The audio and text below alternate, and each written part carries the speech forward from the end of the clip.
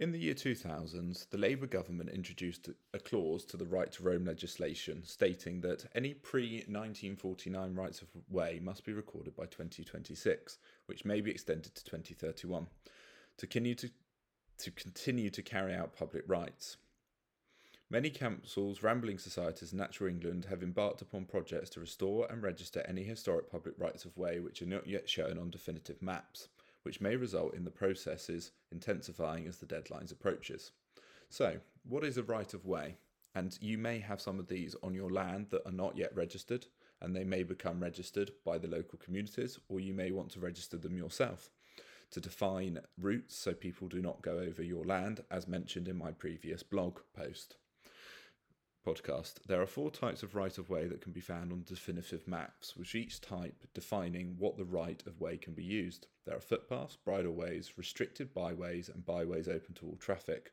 They are specific routes which allow the public to travel across land which belongs to someone else. They often run through land which is privately owned. As pre-1949 rights of way may not present on current definitive maps, it is likely that there are some existences on private land and that landowners may not be aware of. So I would strongly suggest you check old title deeds, you deal with the local community if you so wish, if they come to you to ask to register your rights, or if you do not want the rights to continue, obviously just keep quiet until the deadlines pass, and then if people try and register them, it will be too late by that point. But just make sure you understand all your land, whether you are a small holding, a farm, or just a private house with large land that you think there may be public rights of way. And if people are going across your land saying they are public rights of way, make sure they're on the definitive maps. And if they're not, try and understand why the public are using them, how long they've used them for. And if you do not want that right of way, talk to a legal expert about stopping such rights. Due to the projects now underway to reinstate these, it may be worthwhile for you as the landowner, as I've just said, to talk about the likelihood of being re-established on such land.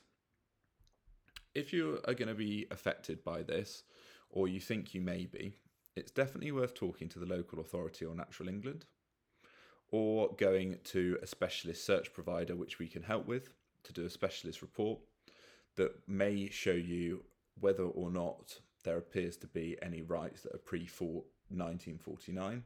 And there's agricultural reports that we can get for you that can show that they're crossing your land.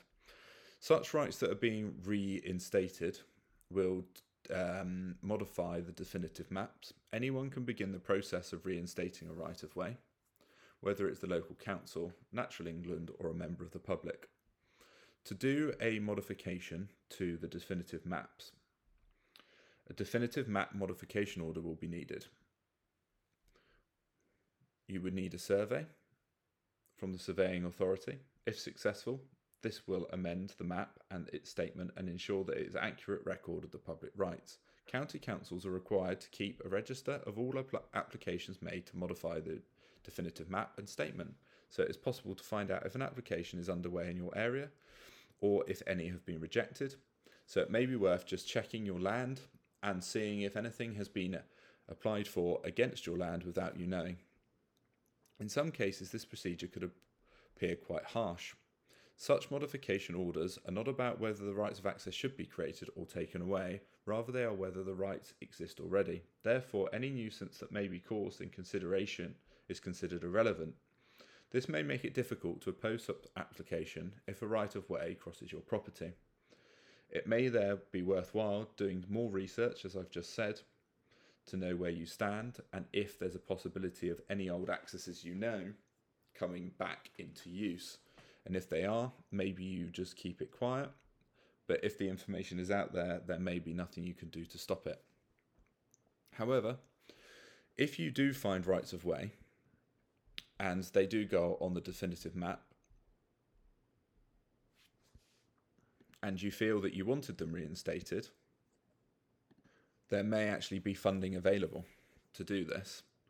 Also for consideration is to make sure that any footpaths that cross housing estates, alleyways, are registered as well, as this may affect your access to and from your property if you've been using a public access, or it's in an estate that you just assumed an access was there. So make sure these are recorded so they're not lost for your own benefit. Many rambling societies are urging people to check the necessary pass, bridleways, byways, and make sure they are registered or reinstated on such definitive map so you don't lose your way to your property or to your field, to anywhere you are just enjoying the walk. So you have two perspectives to look at. If you're a landowner, you may not want these rights reinstated. So make sure you check what rights you know are on the land and what rights may be registered, and try and protect yourself the best you can. Obviously, if these rights are already existing, there's not much you can do about stopping them. If you are a homeowner, make sure that the access ways that you use are registered on your title. And if they're not, and you assume they were a public right of way, make sure they're on the definitive map so you can carry on using them. I've got one case at the moment that is not clear if it's a public right of way or a private right of way, and it's not on the definitive map. So that will be probably a registration with the local authority. If I can be of any assistance, my team at Alliance Legal will be more than happy to help. Please feel free to email us on inquiries@alliancelegal.uk or phone us on 01548 434 009. Thank you for listening.